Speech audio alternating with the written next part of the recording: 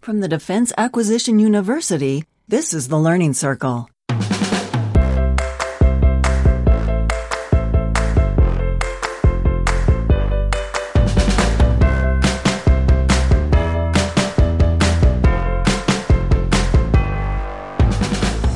Welcome to the Learning Circle. This is the show created by learning professionals for learning professionals.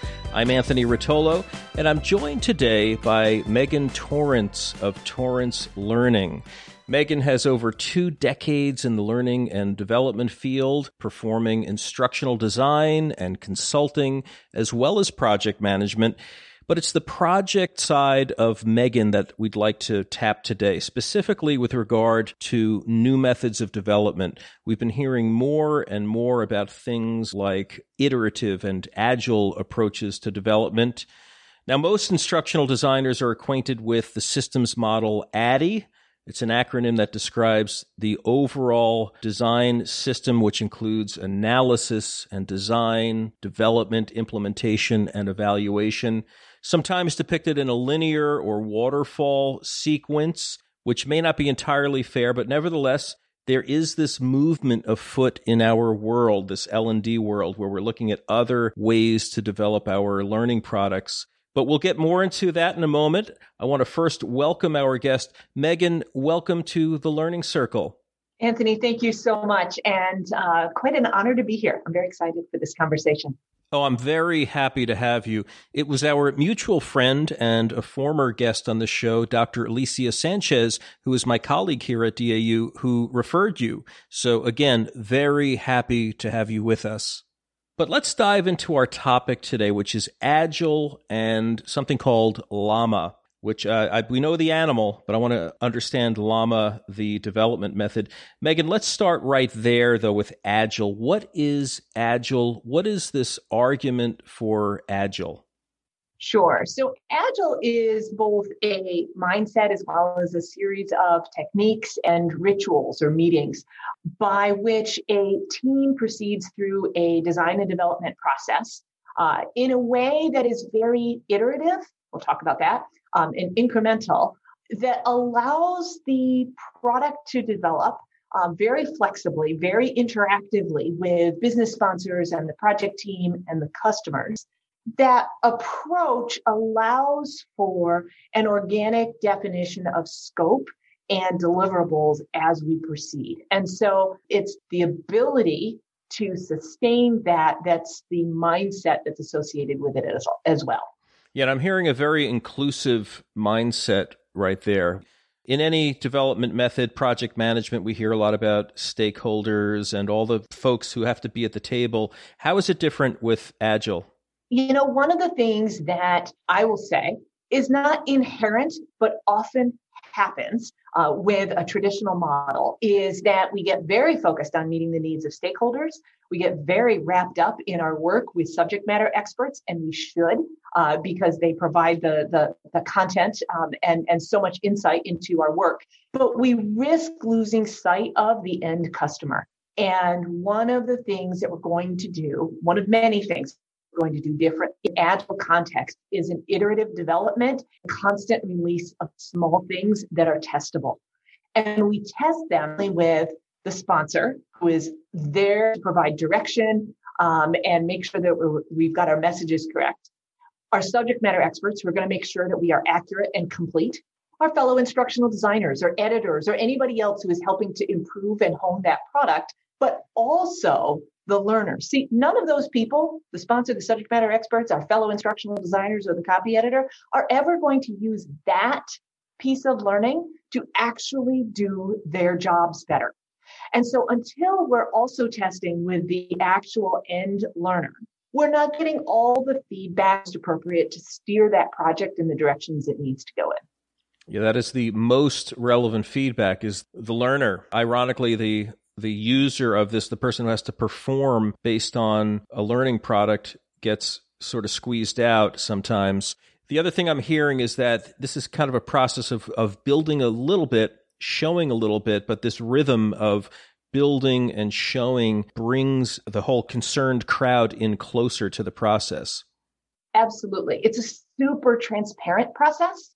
and I like to, it's a full contact communication process. There's lots of communication all the way around. A traditional ADDIE model often has us thinking like that evaluation component, which is so important, needs to happen after the implementation. All right. I comes before E. And so what we're then doing in that case is we're releasing something we're not sure it works. So by doing small releases iteratively and incrementally throughout the project and getting them all the way out to the end customer, the learner, we're actually seeing if what we're going to release has a chance of working before we've done all of the work to actually build something and release in a great big splashy release. Right. And if you're failing, if you're missing the mark, you're not spending a lot of time going down that blind alley only to unveil it, hoping for a wonderful reaction, and then it falling flat with the customer.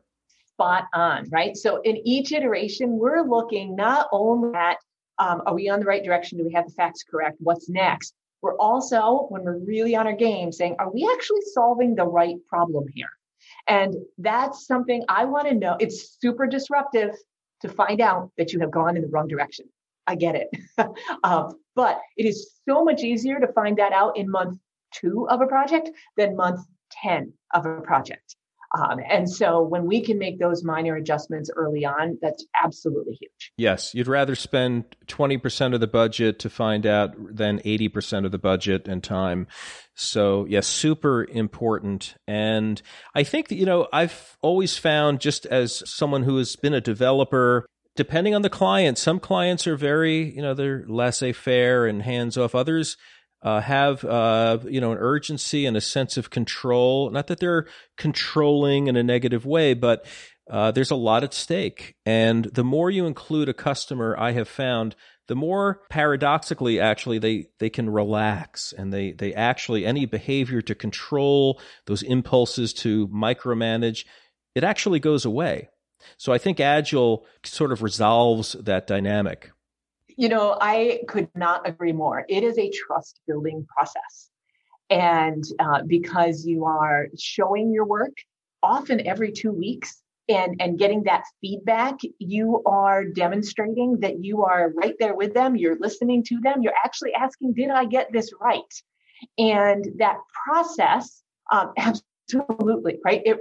Everybody relax. The other thing, Anthony, that helps people relax and really focus in on building the right product rather than managing all the drama and politics that go along with work is in an Agile process, because we are constantly asking for change and asking for that input. We're not putting up barriers around, oh, that's not what you signed off on. Oh, that's out of scope. That's not what we agreed to. Oh, hey, you know what? 2 weeks ago, you told me to do this, and that's why I did it. And now you're telling me something different. And all of a sudden, I don't know about you, right? My blood pressure is going up just talking about this, right? That's what we get into when we have a mindset. I'm not saying ADDIE purports this, but following the ADDIE mindset means that up front, we have done a lot of analysis and a lot of design, and then we got somebody to sign off on it that was correct. And the thinking often is that if scope creep happens afterwards, it's because I didn't do a good enough job up front getting all of the requirements. Or the client forgot. Somehow the client is having amnesia about what they signed up for, and we're pointing out. Yeah, it's like a game of contractual defense that you're playing, which the high blood pressure you're describing, it puts you in that defense posture rather than, just quickly recalibrating. You can fail forward, you can adjust, and people understand that they're going to see a next draft very quickly, and will probably be feeling a whole lot better. Absolutely. And this is, there's a multi-way communication to bring the drama out of that, right? It is the instructional designer and developer, right, needs to this with an approach in which we are collectively looking to solve the right problem, not the problem that you defined for me 2 weeks ago. The instructional design leader, right, needs to be creating an environment in which it is safe to try something out, see if it works, and make adjustments if it doesn't. And the project sponsor needs to come into that space in the very same way. And how we set up a project, how we talk about a project, we talk about how we're going to work, plays a lot into the success of that team moving forward. So we've defined really the major features of Agile and the benefits of an iterative approach to development. But now we have this new thing, a new word that has been introduced called LLAMA. How does LLAMA differ from Agile? Sure thing. And it's funny because llamas are super popular right now. I've got llamas pajamas and llama gloves and llama hats and llama mugs and posters. And we thought of this way before llamas were cool. So what had happened is about 2009, I started really embracing Agile methods. And at the time, Agile was really dominated by it came from the software development industry. And a lot of the work that's done in software looks a lot like the work that we do in instructional design. And so that seemed to me to make sense. But there are a few things that are different between a software environment and an instructional design environment. And we found ourselves modifying our approach to Agile to suit that instructional design context. Over time, about 2012, we started to ask ourselves, can we really still call this Agile? Or are we doing something that's so different from Agile that we shouldn't call it Agile anymore? And this is before a lot of the Agile derivatives had really started emerging, like we have now in the community. And so we decided, no kidding, we were sitting around one day, we mapped the whole thing out. We said, is this still Agile? And someone on the team said, well, it's a lot like Agile. And what do instructional designers do? We help make things easier to remember. So a lot like Agile, and somebody said la, and somebody said ma. And the next thing you know, we have the lot like Agile management approach. And that's what we started calling it. We actually weren't sure if it would take off. It was useful for us, but it's actually really, really popular now. And so we differentiate our approach to Agile methods. So LLAMA is really best suited for an instructional design context. Scrum, which is an approach to implementing Agile, and extreme programming, another approach different from Scrum, but they all, LLAMA, Scrum, extreme programming, all are based in the same Agile values, the same Agile principles, just different applications for different environments. Okay, so I wonder if you could draw that distinction a little bit and then tell us how LLAMA integrates with ADDIE, because as I've acquainted myself with LLAMA, I do see depictions where there's a relationship between ADDIE and LLAMA. Yeah, and I'm going to start there, right? So the concept of ADDIE, analysis, design, development, implementation, evaluation, actually makes a lot of sense. What I do is I simply wrap the loops much more tightly. So I'm doing multiple rounds of ADDIE before I get to what we would consider an implementation. So if you stretch the regular timeline for a project, an ADDIE project out, I will, during that time frame, have done several rounds of mini ADDIE within. And each time, as close as I can to the end learners, I get that product out to learners to get that evaluation very early on. A lot of times in instructional design, Anthony, we're already working iteratively, right? We make a first draft, we make a storyboard, we make a beta version, and then we make something that we release. It's there are two things going on that are different in an Agile context. One is who we're getting that iteration out to. And like we talked, right, we want to get that iteration out to the end learners as much as we can. And then the other are the processes and practices around how do we estimate, how do we plan those projects, how do we manage our work, and the mindset that are different from ADDIE. Yeah, and I want to get into those particulars, estimating, scoping, all these concerns of project management are very challenging. And these are skill sets that get sort of added on to an instructional design skill set, which is hard enough. I wonder if we can get into that a little bit. Where I would like to start, though, is you speak to the idea of using stories to define scope.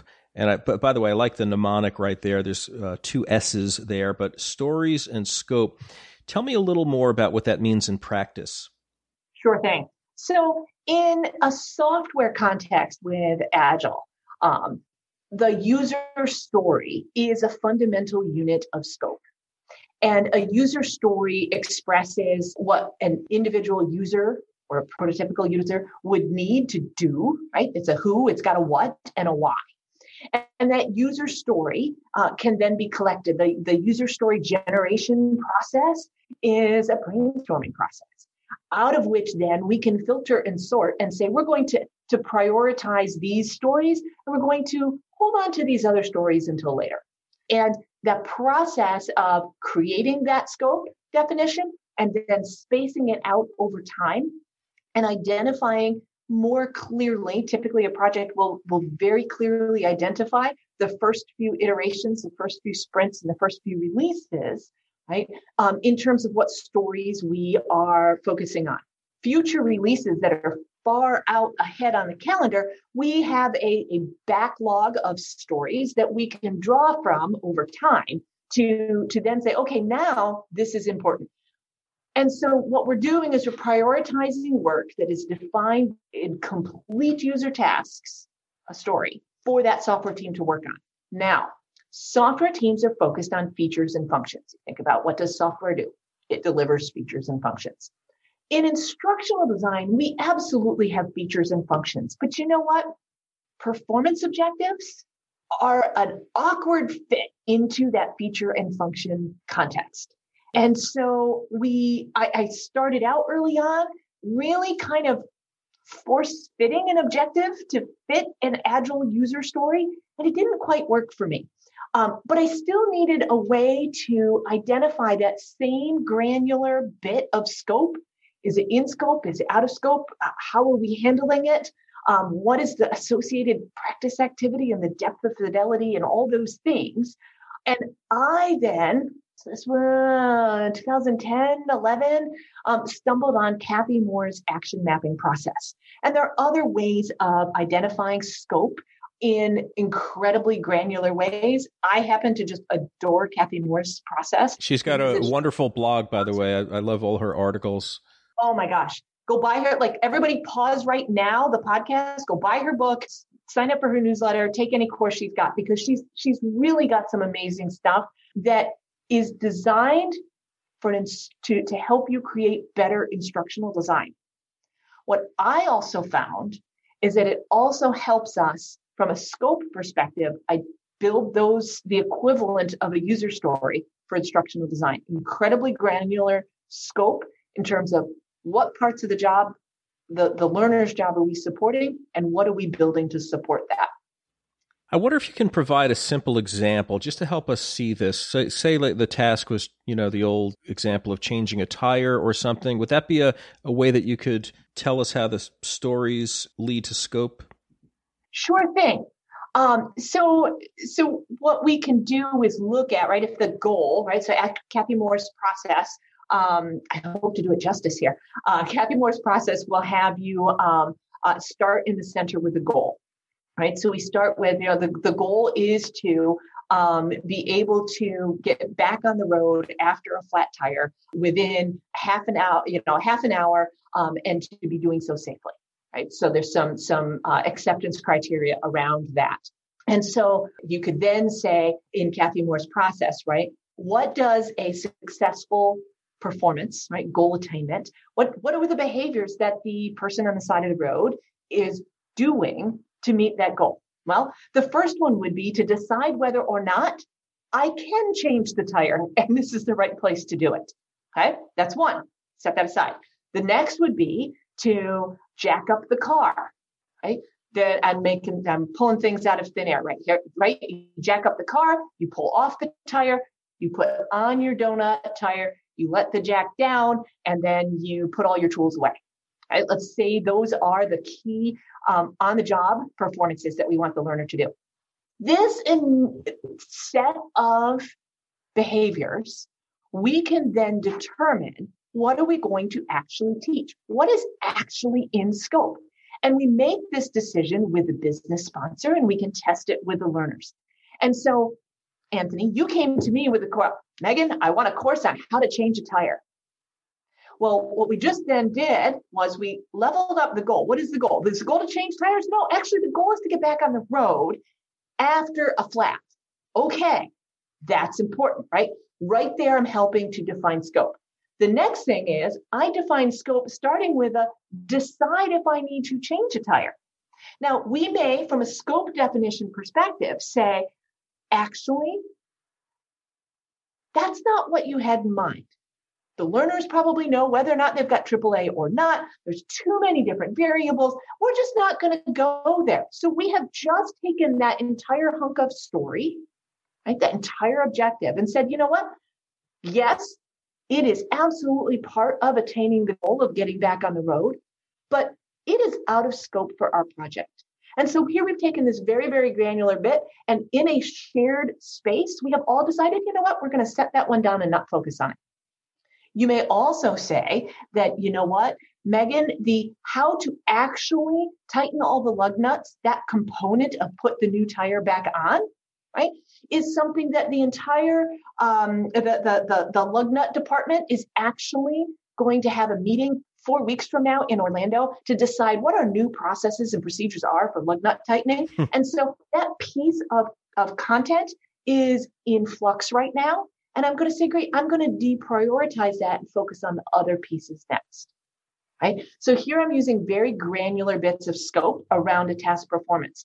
I can then even go further. We can, then say within the jack up the car step, right? How are we going to practice?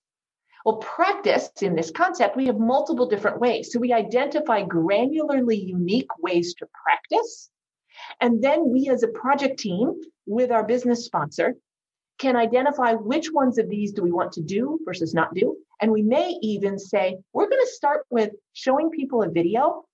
It's simple, it's cheap, we can do it online, and then we can test it and see if that was sufficient and whether they actually need to have an interactive practice or an on-the-job practice.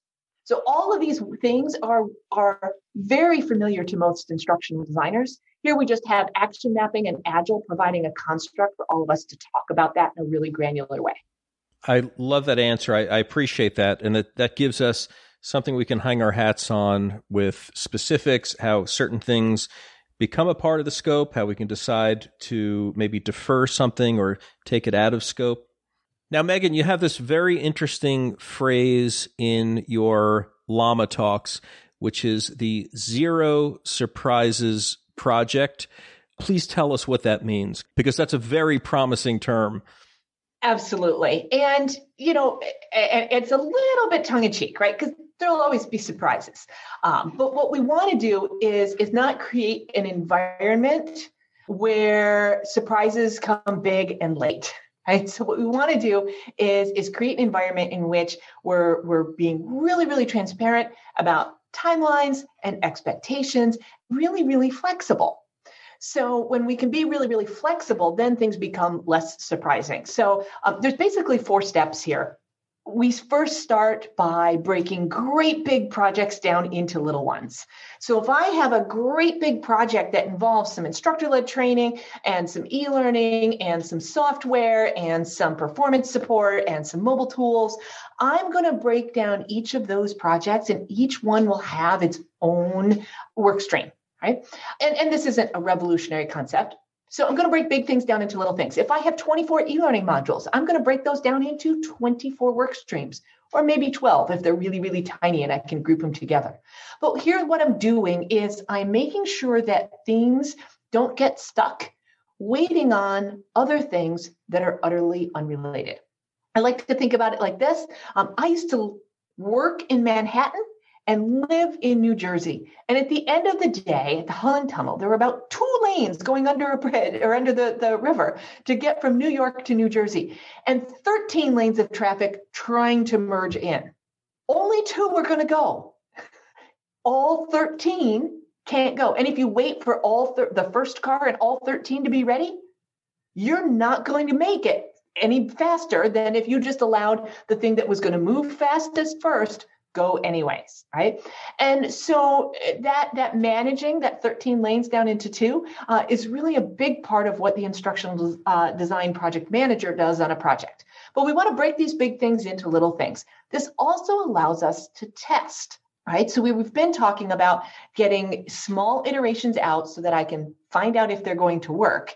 If I have 24 modules of a course, I'm going to run the first one, maybe two, through several steps in the process so I can start getting feedback before I start working on everything else.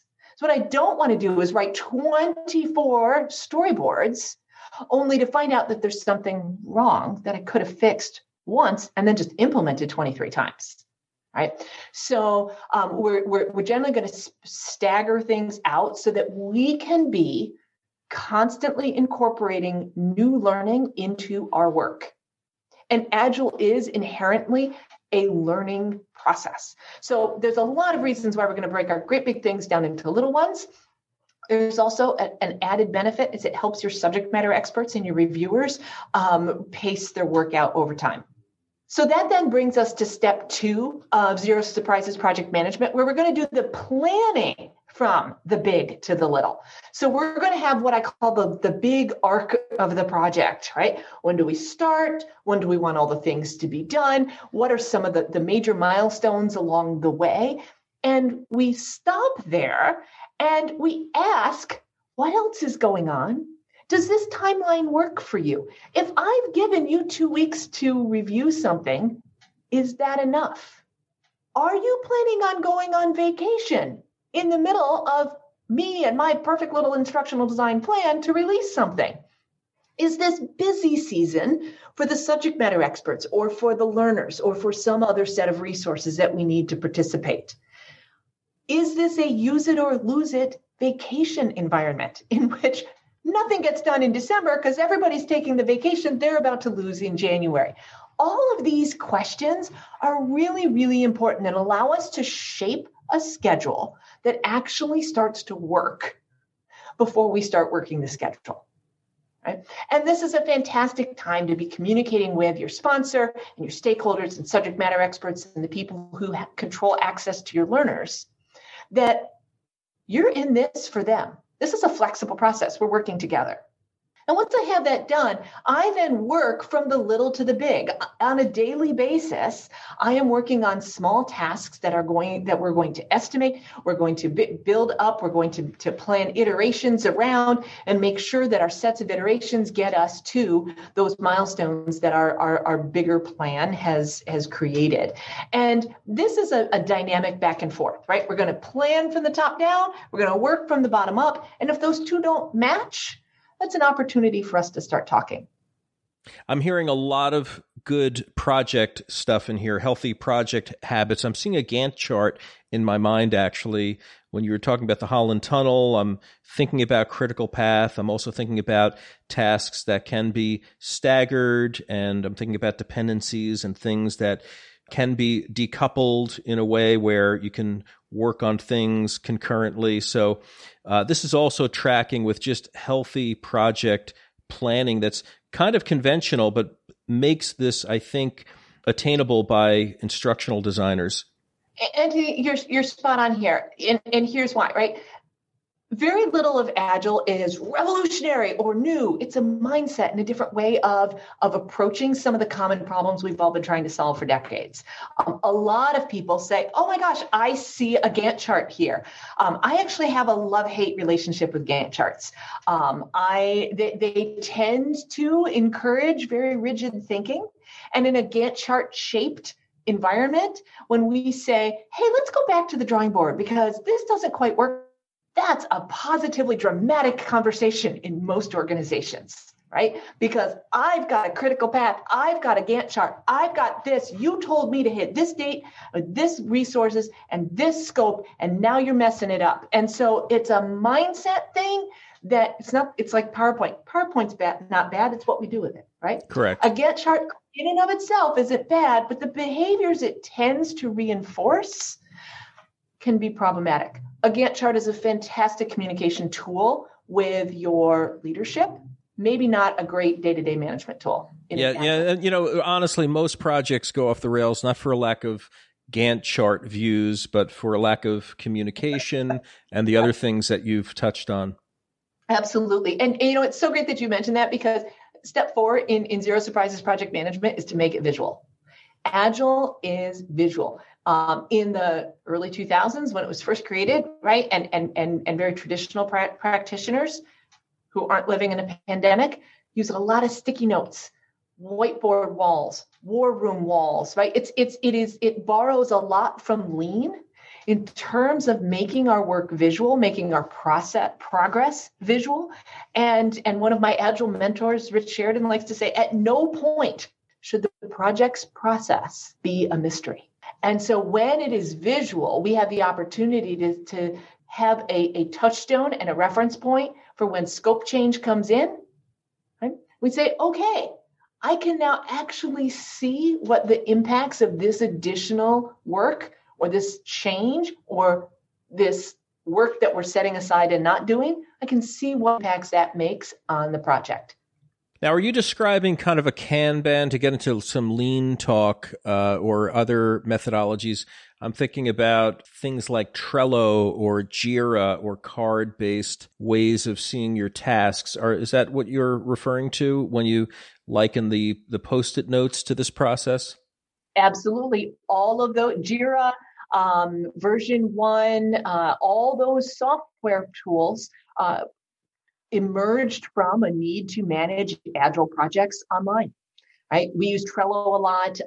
A Kanban board is absolutely how many projects are laid out, which implies a flow of work where I can see a task moving from the backlog, which is my list of things I've committed to what is in progress right now, which should be a small list, right? The goal is to not be switch tasking too much so that I can actually be delivering things to something that's ready for review and testing to see that something that we're calling done for now. And so that visual flow through is absolutely what we use. Our team uses Trello for that. Our teams who use LLAMA use Trello for that. There are other teams that I know of that very successfully use the software-based teams or tools like Jira and version 1 and whatnot. Sometimes those tools are a little bit heavy-handed for instructional design projects. I can see that. Yeah, I can see how some of them are a little heavy duty.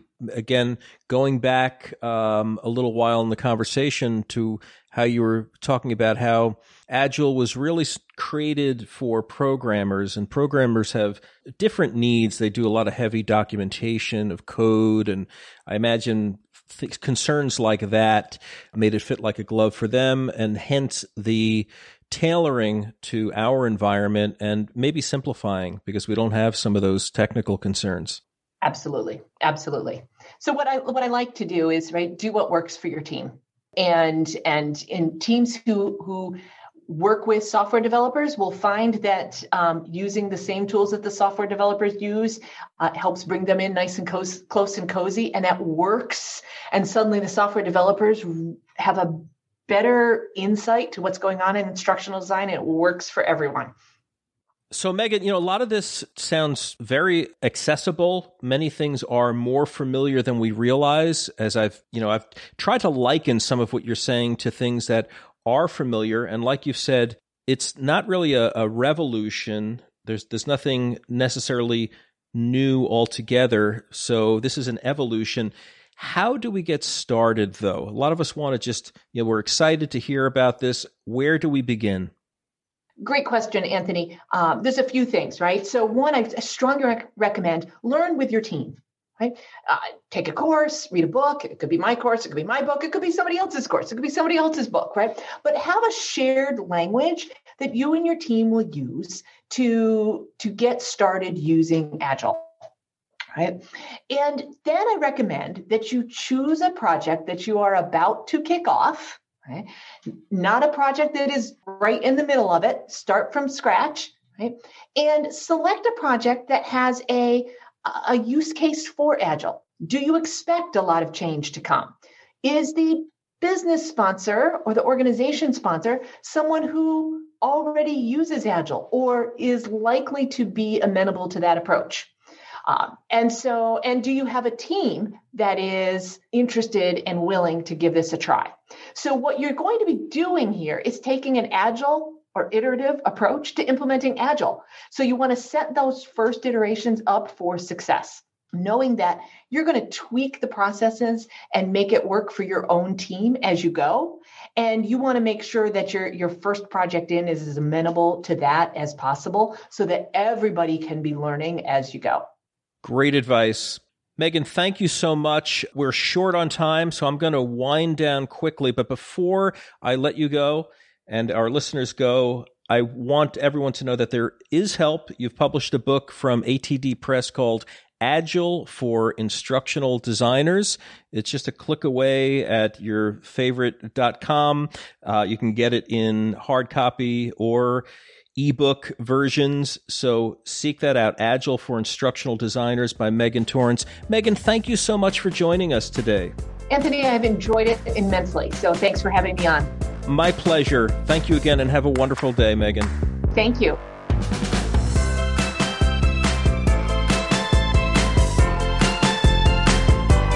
Thank you for listening. To catch up on all of our shows, subscribe in iTunes or Stitcher or wherever you listen to podcasts.